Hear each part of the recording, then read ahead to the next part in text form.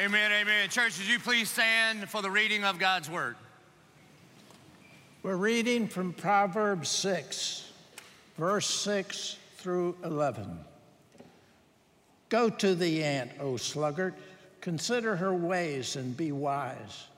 Without having any chief, officer, or ruler, she prepares her bread in summer and gathers her food in harvest. How long will you lie there, O sluggard? Will you rise from your sleep? A little sleep, a little slumber, a little folding of the hands to rest, and poverty will come upon you like a robber, and want like an armed man. May God add blessing to the reading and the hearing of his word. Thanks, Dr. Paul. You may be seated. If you got your Bibles, we're going to be all over the place. I would encourage you to grab your catalog, turn to page 95. That's where we're going to be. This is going to be a little bit of a different sermon because I'm going to be using lots of passages from all over the place. And excited about that video that Miss Robin gave testimony to. How cool was that, right? She's just in time with the Lord. She feels like God's calling her to be a missionary to the international mission field. She begins to think, I'm too old, and then she realizes there's no retirement or graduation date on the Great Commission, and so she goes. Praise God for that. Which leads me to make a very important announcement to you. You know that in the 1010 Life, we said that we were going to start a senior adult ministry, kind of two legs of that. There's like the varsity crowd, maybe people that are assisted living homes and stuff like that. We've started 11 campuses basically in those assisted living facilities. So there are people all over the city today, 11 different places in these nursing homes that they'll be worshiping with us. And then also there's some of you JV senior adult folks. And if you're like, am I that? You've probably been that longer than you know, but that's fine.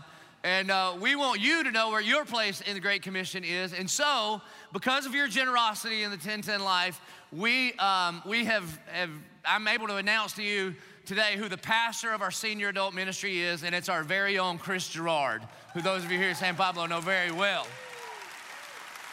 We have a picture of Chris and his family. As you can see by his wife, the Bible says that the prayers of a righteous man availeth much. So this brother must pray hard and God hears his prayers because he outpunted his coverage. Something fierce. Hey, if you're a leader, here's what you know. You know that you put your best people on your most important projects. Amen? And our senior adult ministry is going to be one of the most important things we ever do here in the life of the Church of 1122. And Chris is one of our absolute best. He's one of our best pastors. He's been here from the beginning. We know and love him, and so welcome to your new role. Now, if you are a senior adult or think you might become one soon, then you're going to want to connect with Chris or go to our website and check out all the things that we're going to be doing in order for you to be plugged into the 1010 Life. All right. Page 95 in your catalog, or you can flip around in the scriptures with me. We'll probably start in Genesis 1 and 2. But I got a question for you. What is God's very first commandment? You ever think about this? What is God's very first commandment? And some people may say, well, isn't it to love God? Nope, that's not his first commandment. That's called his greatest commandment. And some people may say, well, it's to go into all the nations. Nope, that's called the Great Commission. Some people may say his first commandment is to fear not. Nope, that's the most commanded thing. The first thing that God ever commanded, for those of you that think God is into rules, he's not into rules, he's into relationships. When he created everything that is, the first commandment that he gives is to go to work, to be fruitful and multiply, subdue and cultivate. And so throughout this series in the book of Proverbs that we're calling Live Abundantly, I've heard this phrase a lot in the last 10 years or so, and people will say Jesus plus nothing equals everything, which is true in regards to your salvation. It is not true in regards to living in this world, because Jesus says, if you love me, you will obey the things that I have commanded you. The Bible calls that wisdom. Wisdom is living in God's world, God's way. And Jesus has a lot to say about what it looks like to live in God's world, God's way. And so this series has been about tracking down what some of the Proverbs say about some of the landmines that the enemy has placed in our pathways that can blow up in our entire life. So the first week we talked about wisdom. The second week we talked about sexual immorality. Last week, Pastor Britt did a brilliant job talking about friendships. If you missed last week, do yourself a favor, go back and listen to that. It was incredible. And this week we are going to talk about how do you live abundantly when it comes to work? Whether that's work at work or work at home or school work, what does it look like to live abundantly when it comes to work? I looked this up, and sorry I'm a little hoarse. I sang a lot yesterday. I was at the world's largest outdoor worship gathering, and I sang Glory, Glory 43 times, so I'm sorry. So I apologize, all right? Now, what does it look like to live an abundant life when it comes to work? If you're an average American, you're going to spend about 100,000 hours of your life going to work. Think about that. If you're an average American, if you start like, when you get out of college, go all the way to when you retire, you're gonna spend about 100,000 hours of your life at work. Now, if you're a stay-at-home mom, you do that every week. I don't know how you do it. God bless you, you never get to clock out. So we're talking about here, whether it's schoolwork, whether it's housework, whatever it is. And so what does it look like to live abundantly when it comes to work? Well, there's a couple of misperceptions that we have as people, and so I need to lay a foundation about what work is in order for us to understand how to glorify God in our work. Number one, if you're a note taker, you're gonna like this because we have numbers. Number one, work is God's idea. Number one, work is God's idea. That when God created creation, He decided to create His image bearers to go to work. And the reason is because God works. All throughout Genesis 1 and 2, it talks about God worked for 6 days and then He's gonna take a day off. That Jesus, when He shows up on the scene, He says, I only do the work that the Father has for me. So if God works, then working is godly. And so we were created as image bearers of Him, and since He works, then we are called to go to work. Genesis chapter 1, verse 26. The Bible says, then God said, let us make man in our image, after our likeness, and let them have dominion. Now, this is not a marriage sermon, but this is very important. Husbands don't have dominion over their wives. Husbands and wives together have dominion over creation. Though He is the head, He does not have dominion over her. He does not rule over her. They together as a team rule over all of creation. It's very important. He says, and let them have dominion over the fish of the sea and over the birds of the heaven and over the livestock and over all the earth and over every creeping thing that creeps on the earth. So God created man in His own image. In the image of God, He created him, male and female, He created them. And God blessed them. And God said to them, here's His very first commandment. And it's not a don't, it's a do. He says, be fruitful and multiply. In case you're new to Bible study, that's Hebrew for bow, chicka, wow, wow. Jot that down.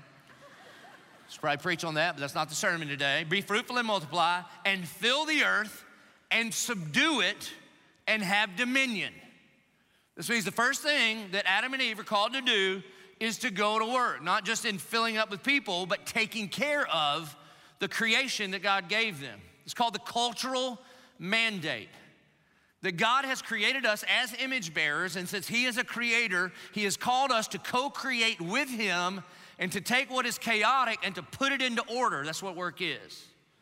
Over the fish of the sea and over the birds of the heavens and over every living thing that moves on the earth. And God said, behold, I have given you every plant yielding seed that is on the face of all the earth, and every tree with seed in its fruit. You shall have them for food. And to every beast of the earth and every bird of heaven and to everything that creeps on the earth, everything that has the breath of life, I have given every green plant for food. And it was so, and God saw everything that He had made, and behold, it was very good. And there was evening and there was morning the sixth day. That work was a part of what was very good.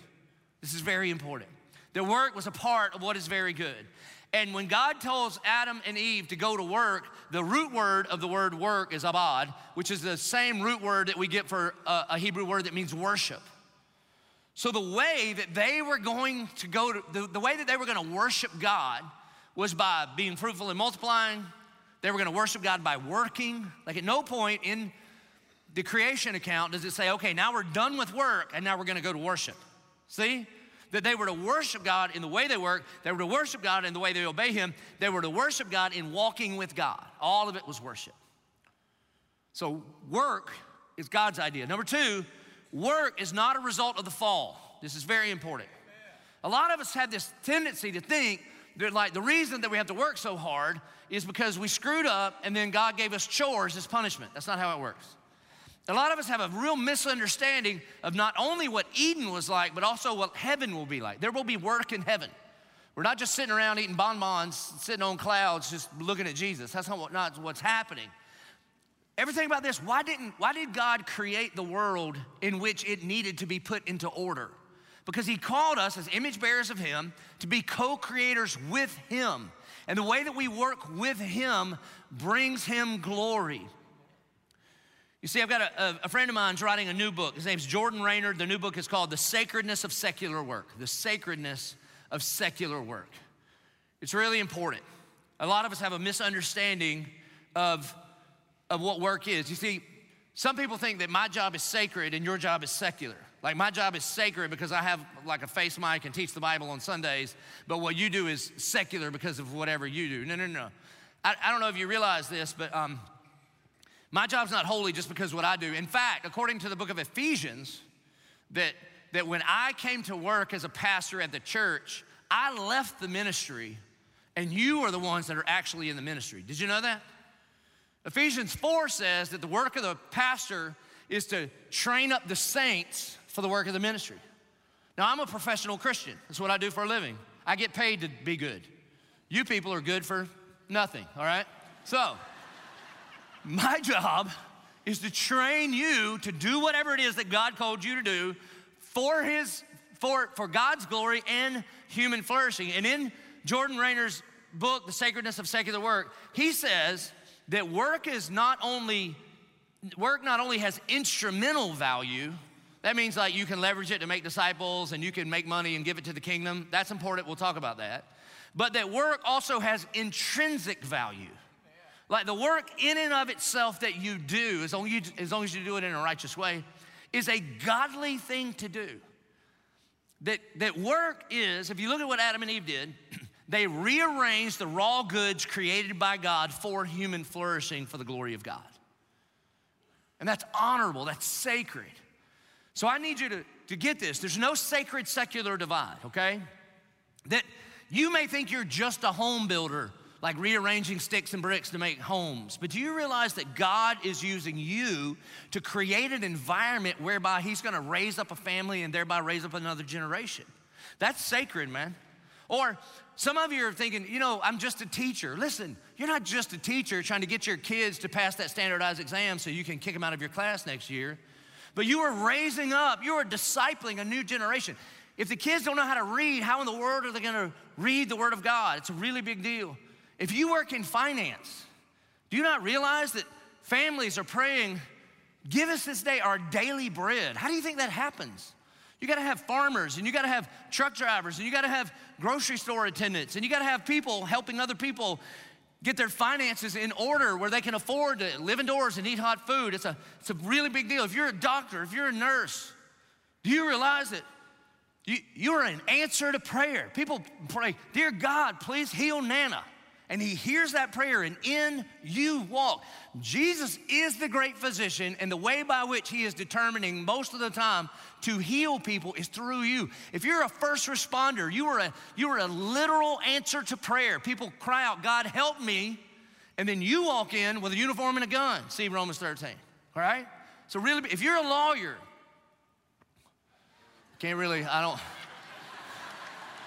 you better bill everybody now. Ain't no lawyers in heaven. Amen. All right, so now, there's no preachers in heaven either. Nobody's preaching in heaven. All right, so there's no sacred secular divide. Adam and Eve were put on the planet and told to go to work. Genesis 2:15. The Lord God took the man and put him in the Garden of Eden to work it and keep it. Why? Because he was created in the image of God, so he was gonna do godly stuff, like go to work. Now, the next bunch of verses here, especially if you're a young man, if you're a single man, pay attention. The next thing that Adam does is he gets his world, he gets his household in order. He names all the animals. He does what God says to do. And then, once his household is put in order, then God deems it necessary and it's time for him to get a wife. So I meet some, y'all usually sit over here. Listen, boys, I meet some of you guys and you're like, I'm just waiting on a wife. How about get you a job and an apartment? Move out of your mama's house and get a job. Get your life in order. And then maybe God will trust you with one of his daughters. And if you're here, you're already doing good. You're better than most. You're very eligible if you're here. But this is what happens, okay? And then, after he gets a job, after he moves out, after he's got his own place, after he's got a little folding money in the bank, then God gives him a wife, and the man and his wife were both naked and were not ashamed. You see, he got his house in order, and then God gave him a helpmate. Why? Because one, he needed it, amen. It's not good for man to be alone. And together, they were gonna rule and reign. So work is God's idea, and work was there before sin entered the world. Number 3, whatever God creates, the enemy always tries to corrupt. I mean, this is the whole 10-10 thing, life thing we're in, right? That the thief comes only to steal, kill, and destroy. That the thief is really, really good at taking a good gift from God and then twisting it and corrupting it to make it a bad thing in your life. I mean, think food, think alcohol, think sex, think any kind of good gift, and he is an expert at corrupting that good gift.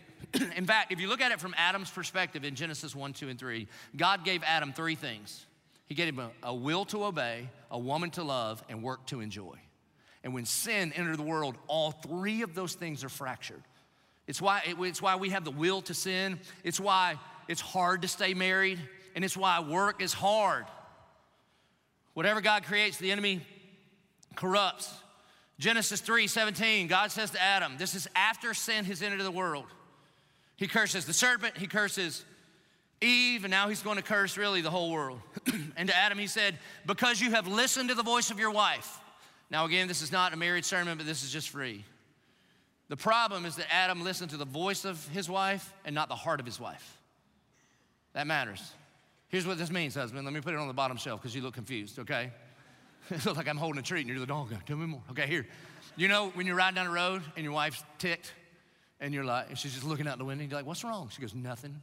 And you go, okay. You're dumb, man. Something's wrong. Don't listen to her voice. Listen to her heart. You know something's wrong. That's what he's talking about.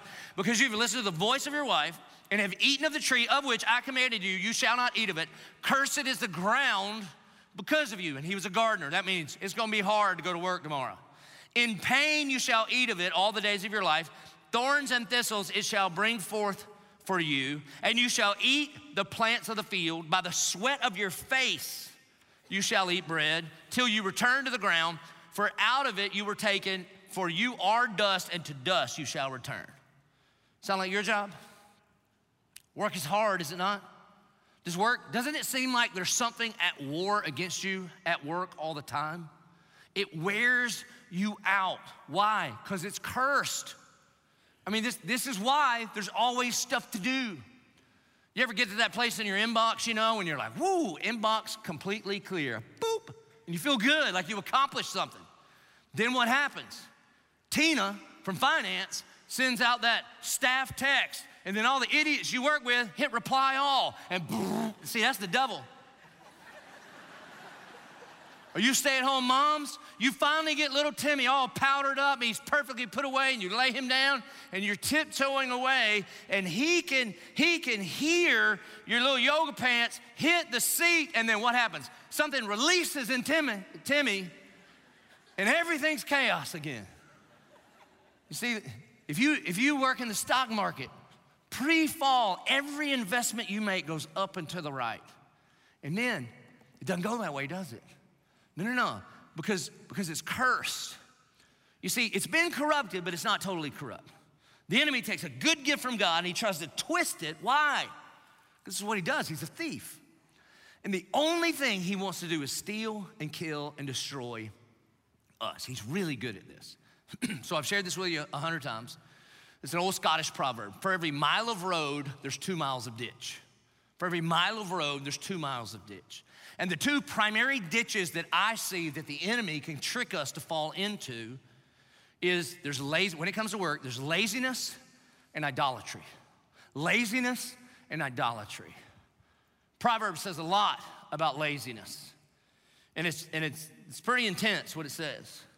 You see, the person that is lazy, I don't think it's primarily just like a lack of motivation issue. I think laziness is rooted in a refusal and a rejection of God's purpose for your life. That you begin to worship at comfort. You begin to worship freedom. Listen, this is probably one of the greatest idols in America, is our personal freedom. The moment we primarily are talking about our rights instead of our responsibilities, be very, very careful, because you'll be able to fall into this ditch of laziness. Listen, a Christian should never be bored. Amen. If you're a bored Christian, you're not doing it right.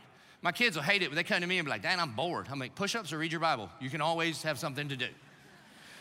The person that is bored is not because there's nothing on earth to do. The person that's bored is because they don't know why on earth they're here. That's the difference.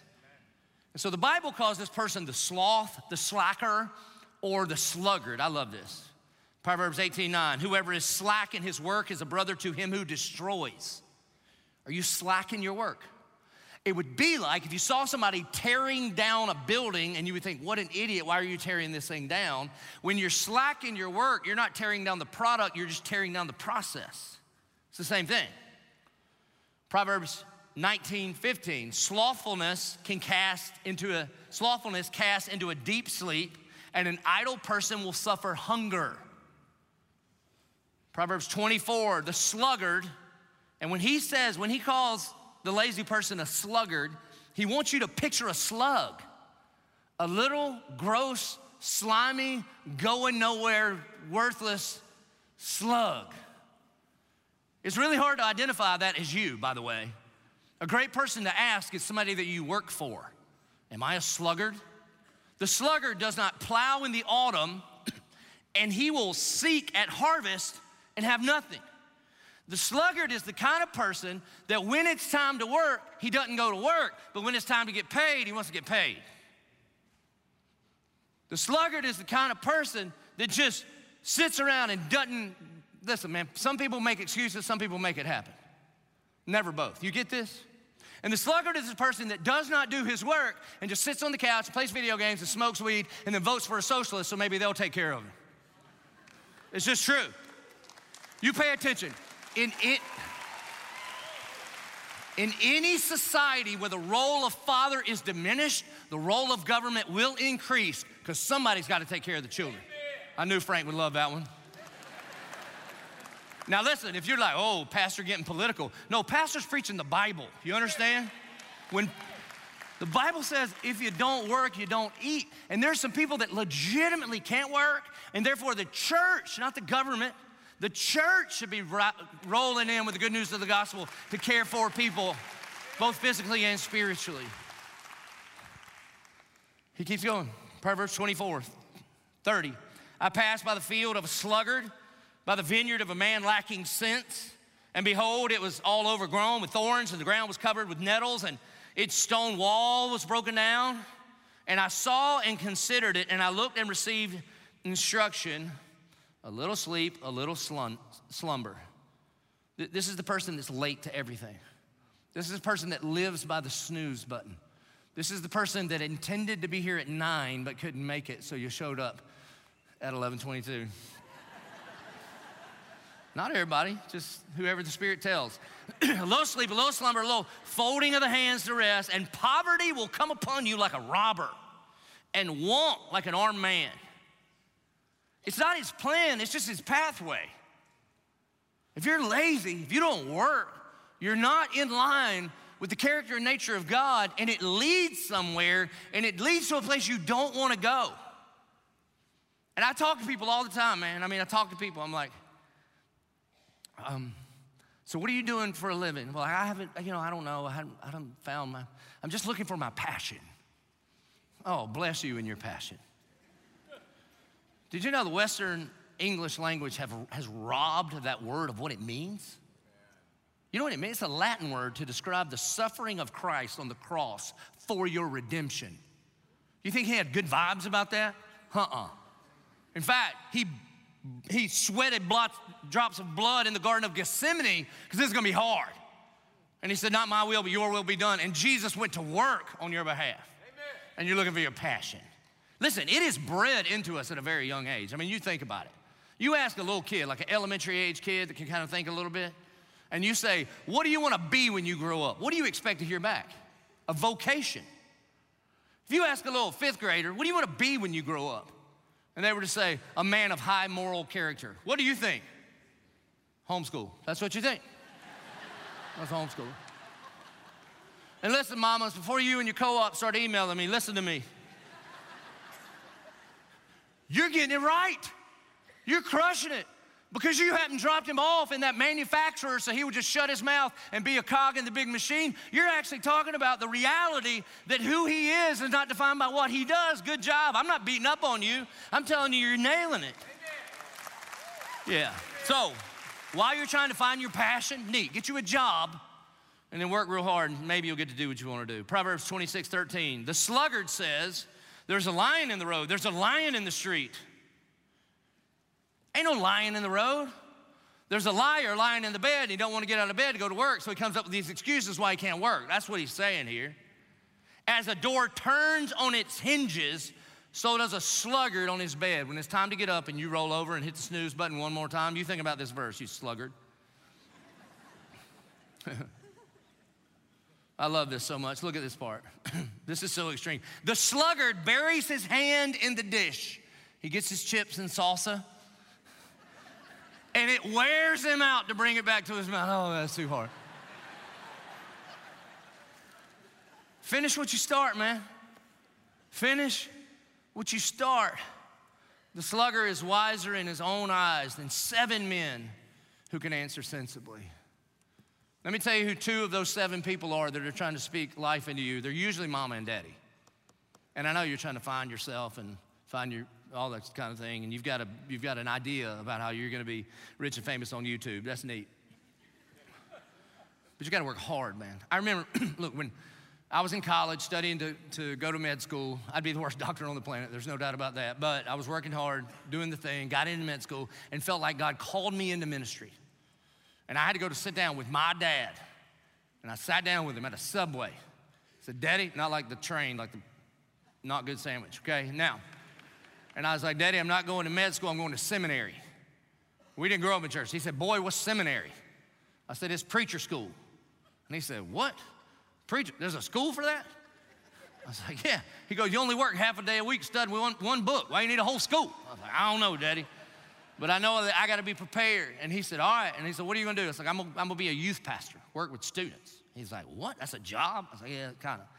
And he said this. He said, boy, this is great advice. He said, boy, you don't get up and go to fun. You get up and go to work. And he was right. That should be in the Proverbs. When we get to heaven, Perry Martin's going to have a 30-second chapter of Proverbs. It's going to be stuff like that, all right? And it's true. Proverbs 6, this is what Dr. Paul read for us. Go to the ant, O sluggard. I mean, you want to talk about a low bar. God says, look at the ant. Consider her ways and be wise without having any chief or official or ruler. She prepares her bread in the summer and gathers her food in the harvest. You ever knock over an ant pile? I go hunting a lot. They're everywhere right now in North Florida, South Jordan. And when I come up to an ant pile, I can't leave it alone because I think in Bible verses. I think about this verse, and I destroy the ant pile. And I can't tell you how I do it, but imagine I pour a cup of water onto the ant pile, okay? And when it puts a hole in the ant pile, and immediately, you know what the ants do? They don't get together and pray about anything. They don't vote in a leader. They don't pull a permit. They don't get together and find their place in the world. No, they get to work. The first thing they do is they just get right back to work. Why? Because there is work to be done. Every single one of us, when we wake up every single day, there is plenty of work to be done. Amen. Consider the ant. Get to work. How long will you lie there, O sluggard? When will you arise from your sleep, a little slumber, a little folding of the hands to rest, and poverty will come upon you like a robber and want like an armed man. And you're like, didn't you just read that? Nope. He keeps saying it over and over and over. It'll come on you like being lazy will sneak up on you like a robber, like a thief that only wants to steal, kill, and destroy. Listen, this is not just an Old Testament idea. In the New Testament, Paul is raising up young Timothy. He's the pastor of the church at Ephesus. And in 1 Timothy 5:8, he says this, Paul to Timothy, but if anyone does not provide for his relatives and especially for members of his household, he has denied the faith and is worse than an unbeliever. You gotta work hard. Listen, Jesus followers, not just nominal Christians, people that claim Jesus Christ as their Lord and Savior, We should be the best, hardest working group of people on the planet, bar none. There should be a class action lawsuit of discrimination against companies in our country because all they do is hire Christians, because our reputation is that we work the hardest of any other group of people on the planet. Now, is that our reputation? No. Not at all. Not at all. You see, here's what's crazy. You know what built the West? What built the West is this thing called the Protestant work ethic. It's kind of counterintuitive. You got these theologians like John Calvin comes around, he writes the Institutes, and he talks about the sovereignty of God, the election of God, that God chose you, that before the foundations of the earth, that God elected you and pre-loved you, and then sent his son on the cross to die for you, and you can't even run from him if you try, and he's gonna pluck you up from where you are and draw you into his own kingdom. And it's really, really heavy. It's like a sledgehammer to the brain of theology, and I'm into it. And then you would think, because it's all about the sovereignty of God, you would think what it would produce is a bunch of lazy people because God's going to do it anyway. And the exact opposite thing happened. The most innovative, hardest working group of humans who have ever lived come out of that ideology. And the reason is because we don't have to work for his approval. We're approved in Christ. Therefore, we are free to get to work for the glory of God and for human flourishing. We should be the hardest working people on the planet. Now, I wish we could stop right here, say amen. You could get to the Jags game and watch them whip the Steelers. I hope you're a Steeler. My Bible says, thou shalt not steal, so take it. All right, but we can't stop there. And I love to yell at some sluggards, because I ain't one, except when it comes to dishes and that stuff. But at work, not at all. And here's how tricky the enemy is. There's a bunch of you, man, there's a bunch of you that I know, and you work hard, and you put in the hours, and you're like, you get them, bunch of slackers, you know? And the danger is that you move so far away from one ditch that you back yourself in the other one. Amen. So one of the ditches is laziness, but on the other side of the road is the ditch of idolatry. Idolatry is when you find your identity in what you do. Idolatry is when you begin to neglect the things that are most important in your life to chase after this idol that you call your job. Like when you cheat your family for the sake of work, when you cheat your church family for the sake of work. And here's how you know that it's really a problem. When then you begin to blame your family for your idolatry. You ever do this? Well, I'm just trying to work hard to give you nice things. Listen, 15 years of student ministry, Dad, your kids they'd much rather have you than anything you can buy for them. Amen. Trust me, man, trust me. I've seen a lot of people hate their moms and dads because they sacrificed the family on the altar of work. And that's the thing about an idol. Every idol requires a sacrifice. And what begins to happen is you will begin to sacrifice the things that actually mean the most to you to the idol. That is, if you're trying to make a name for yourself, that's the pride of life. If you're just chasing after stuff and you think more money is going to satisfy you or give you security, it won't. The Bible says that he who loves money will never have money enough. Amen. So whatever you idolize, when it lets you down, you will demonize it. Whatever you idolize, when it lets you down, you will demonize it. And listen, some of you don't even come to church anymore. I'm obviously not talking to you. Good job, you're here. Some of you are not even coming to church anymore, and you're neglecting the gathering of the saints and fellowship with the believers, but you think you can just catch up online, and it's because you're bowed down to the idol of your work. You need to do something about that.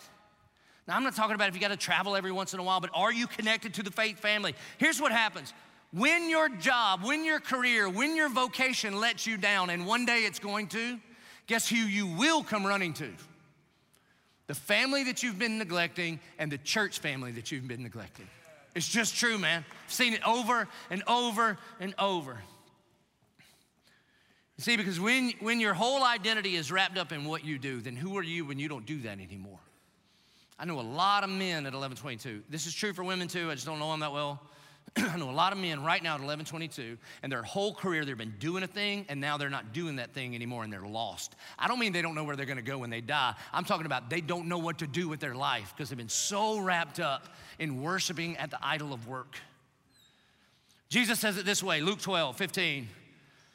And Jesus said to them, take care and be on your guard against all covetousness, for one's life does not consist in the abundance of his possessions. This is a major part of the 10-10 life.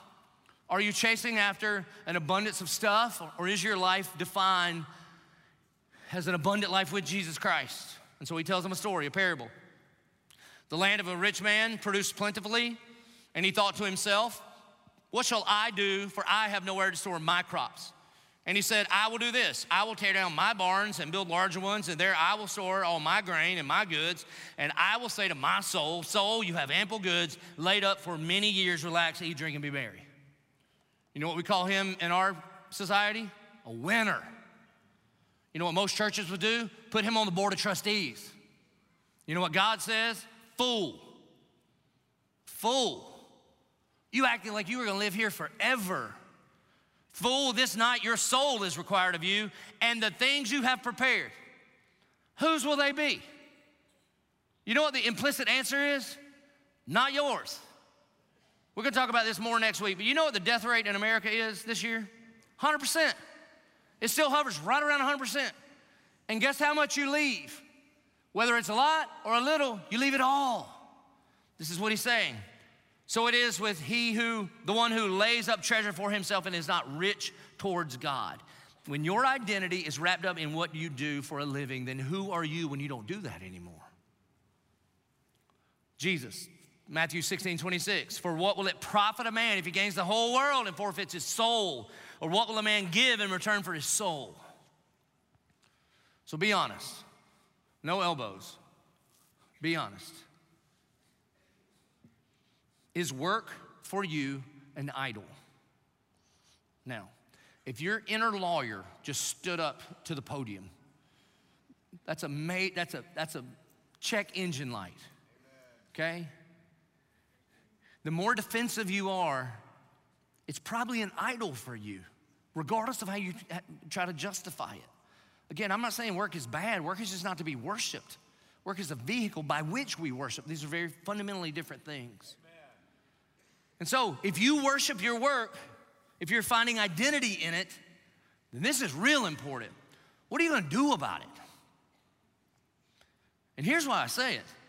Because God never plays well with idols. He doesn't tame them, he doesn't caress them, he doesn't cuddle with them. He crushes them. And so, I love you. You better repent. And repent's just not a word that people would yell at us on the way to the Jags game. You know what I'm saying, those guys? Repent, literally in Greek, it means to rethink your plan for life. It means to rethink your plan for life. And today, you probably need to come, you definitely need to come and lay it before Jesus and say, God, I hold this with wide open hands and I am so sorry, whether I'm lazy or I'm idolizing this. I wanna lay this at your feet and I wanna think about this completely different. Why? Because here's the thing, God doesn't play well with idols, and so there's only one of two options if you idolize your work. One, he will strip it away from you because he loves you that much. Amen. Thank you, Jesus. And that probably won't go good. It won't feel good. It'll be the best thing that could happen to you. Why? Because it's God's kindness that leads to repentance. Amen. You know what the most wrathful thing he could do to you would be? Is just turn you over to your own desires and watch you ruin everything that's important to you because you're worshiping the idol of work. Amen. And so we better repent. And then one of the subcategories, one of the evidences of treating work as an idol is when it corrupts our character. When we at work begin to do whatever it takes to get ahead, to make extra money, you better watch out. When we worship work, you will make sacrifices on that altar to your functional Savior at expense of your own soul, your own character, your own name, your family, your church family. I mean, if you're not old enough to know who Enron is, Google that and check it out. These dudes taught Sunday school. Do you realize this? They were not evil men in the back room going, oh, we're gonna trick everybody. No, it was one little dumb step at a time. And at one point, they suspended their code of ethics and they thought they were above it so that they could make some decisions. And it turned out to be a disaster. The Proverbs talks about it all the time. Proverbs 20:10.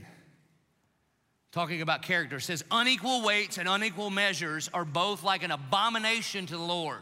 This means when you cheat at work, it's an abomination.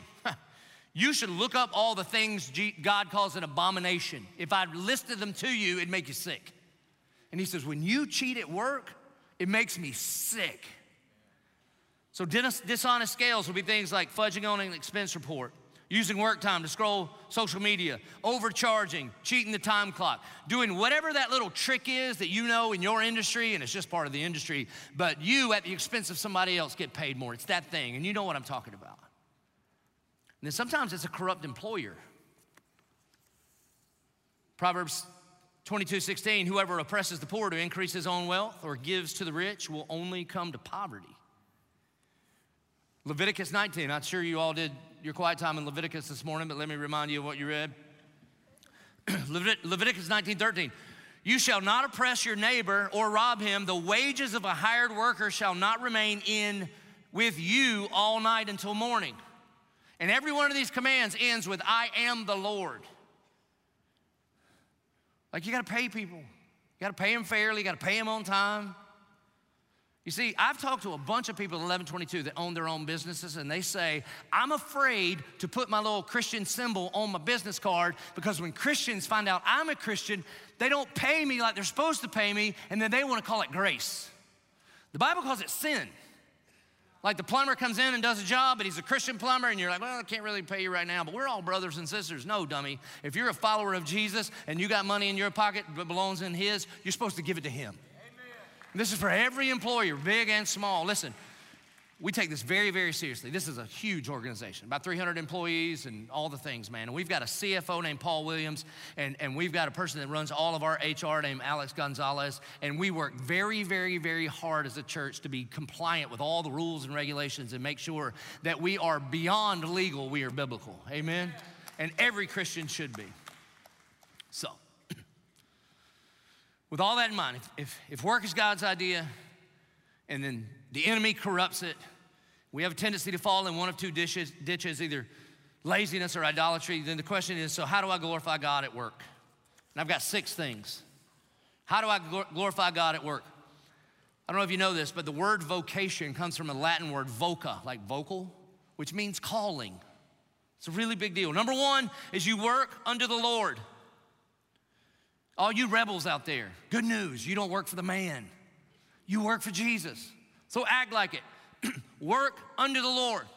Some of you are in an industry that you shouldn't be in. And some of you, this is probably very few, some of you should go home, go to work tomorrow and quit and go to the mission field, for sure, man. Some of you are gonna take the gospel and risk your life in the Congo. Most of you need to just get up and go to work tomorrow, know that that's your mission field, and you're gonna risk your life at the PTA, which is much more dangerous than the Congo. So listen, man, if you're a Christian, you have the real preacher, you have the Holy Spirit in you, you just gotta do what he is telling you to do. Some of you gotta rearrange your schedule because you're neglecting your family because you're chasing after dollars. You gotta do what he says.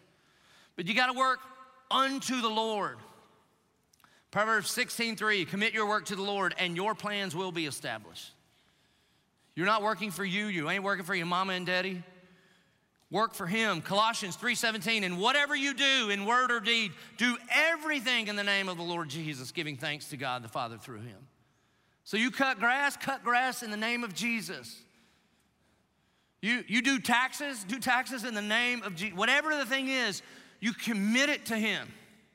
So working to the Lord. Number 2, work hard. I mean, we've talked about this already. Work hard. Colossians 3:23, whatever you do, work heartily as for the Lord and not for men, knowing that from the Lord you will receive the inheritance as your reward. You are serving the Lord Christ. I mean, think about this.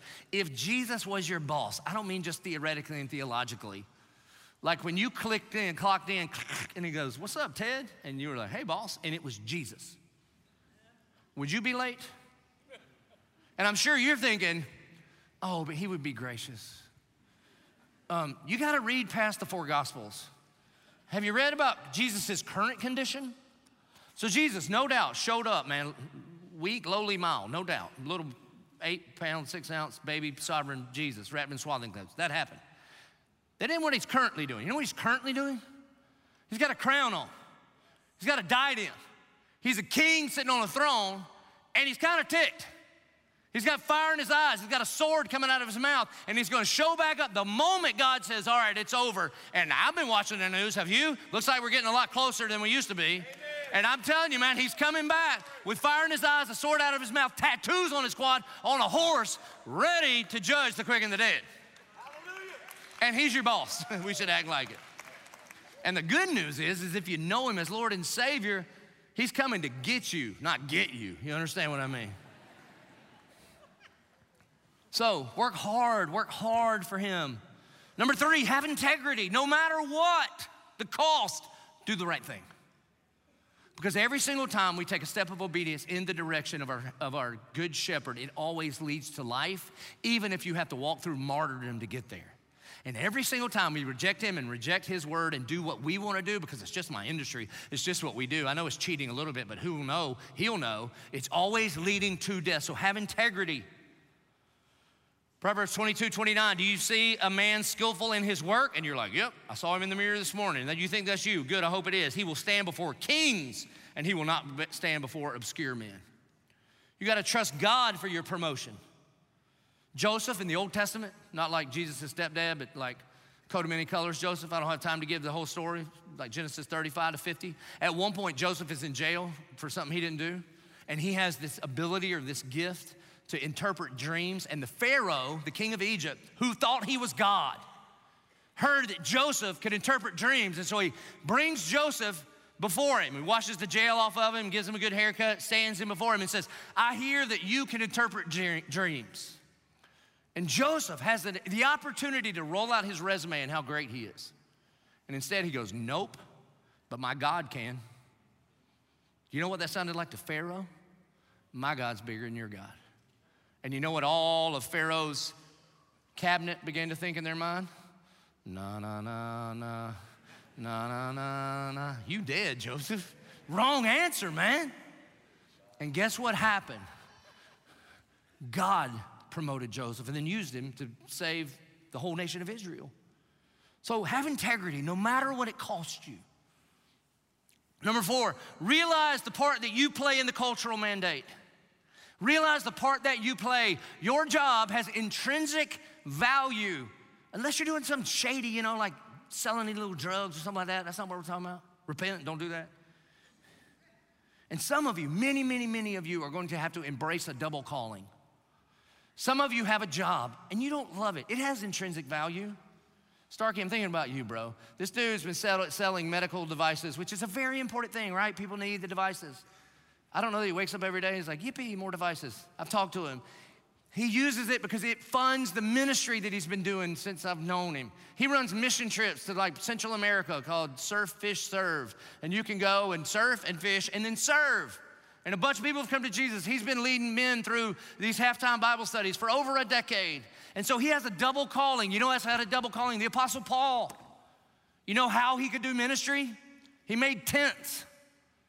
You think he made crappy tents? No.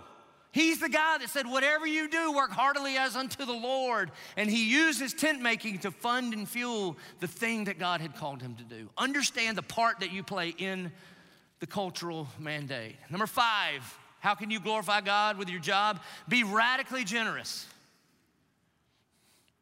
God gave you a job on purpose and you get resources from it, and everything you have is a blood-bought grace gift from him.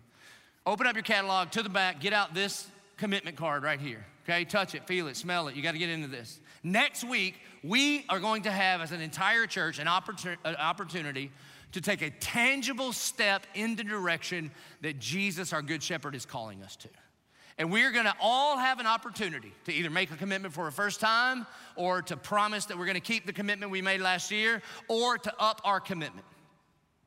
And I need every single one of us to do this. Do whatever it is the good shepherd has called us to do. That everything we have is a blood-bought grace gift from him. All the resources we have. And he is first. We're gonna cover this next week. And then we're gonna listen, tune our ear, and say, God, what are you asking me to bring to you? I wanna bring my first and my best. And so you should never apologize for how much money you make. It is a lie when you turn on the TV and somebody looks at you and says, you should be ashamed of being rich. No, you should not. Amen. How else could you be rich towards God? You understand? Now, you might have to repent for how you spent it. If you spend it all on you, you better repent. You should never apologize for how much you make, that you should be a conduit of the blessing of God and not a cul-de-sac. One of the greatest ways that you could glorify God at work is be radically generous, because he is radically generous towards us. And then the sixth way is that you need to know that you have been placed in your job on purpose. Did you ever think about that? That God placed you where you are on purpose.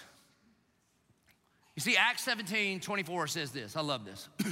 The God who made the world and everything in it, being Lord of heaven and of earth, does not live in temples made by man, nor is he served by human hands as though he needed anything, since he himself gives to all mankind life, breath, and everything. This is like the lollipop with the owl. There's only three things that God gives us: life, breath, and everything. That's what he gives us. And then he tells us why. Listen. And he made from one man every nation of mankind to live on all the face of the earth, having determined and allotted periods and boundaries of their dwelling place. God knew where you were going to live and placed you there. God knew where you were going to work and placed you there. He has been at work behind the scenes since before you were ever a twinkle in your daddy's eye, and he has been working together all things for your good and his glory, and he's got you where you are on purpose. Why, God? That they should seek God and perhaps feel their way towards him and find him. Yet he is actually not far from each one of us, for in him we live and move and have our being. Here's what this means. You know what the greatest mission-sending organization in America is? It's corporate America. Did you ever think about this? They pay lost people to come and sit next to you. And they pay you to come and sit next to lost people and interact and work with them. And every single person, every single one of your one mores, the people that you work with, that you are praying for, they are not far from God. And you think, well, they seem far from God. No. Luke in Acts says the reason that they're not far from God is because they're not far from you. Amen. And the Spirit of God is in you. And on purpose, God has placed you right next to Teresa from accounting, and she thinks she's far from God. But if you pay close attention, if you repent and reorient the way you go to work and understand that you have been placed there by God on purpose, and what you do matters and who you are doing it with matters, and you begin to open your mouth and just be obedient to what the Spirit of God tells you to do, you have no idea what may happen. Amen. You see, here's the point. Work is not to be worshiped, and work is not to be wasted. Work is to be used as an act of worship to God, because he placed you there. You know what I think about when I think about this? I was led to Christ in high school, not by a preacher, not by a pastor, not by an evangelist, not by a professional Christian. I was led to Christ by a high school football coach. That's it. Coach Bully. And you know what was special about him? He would say nothing. He didn't preach sermons. You know, all he did was leverage his life for the glory of God, for human flourishing. That's it. And here's the thing, man. He was a man of character. He was a man of integrity. He worked hard.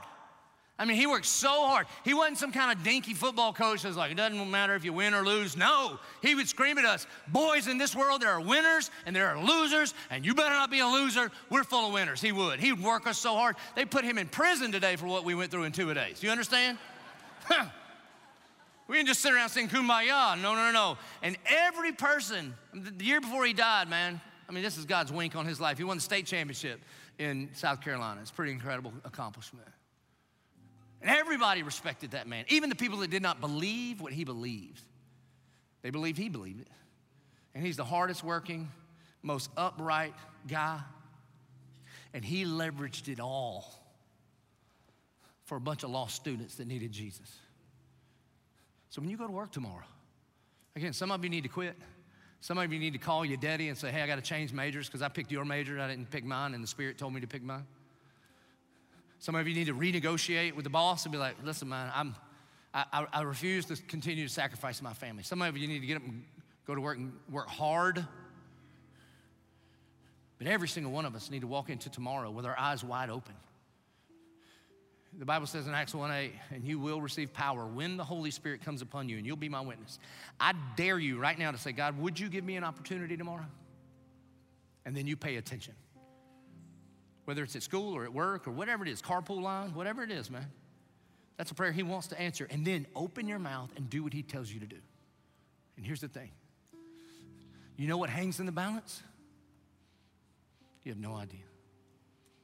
No idea. If this movement has meant anything to you, it's an easy line to trace back. Not to me.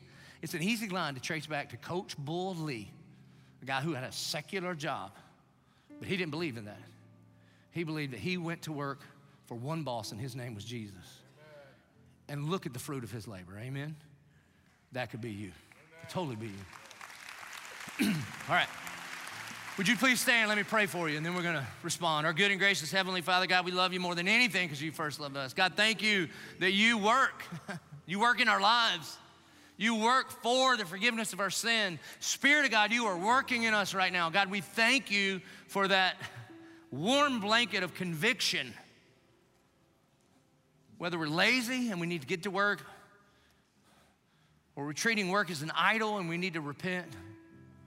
Spirit, would you just lead us and guide us? We pray it in Jesus' name, amen. So look, we're gonna respond.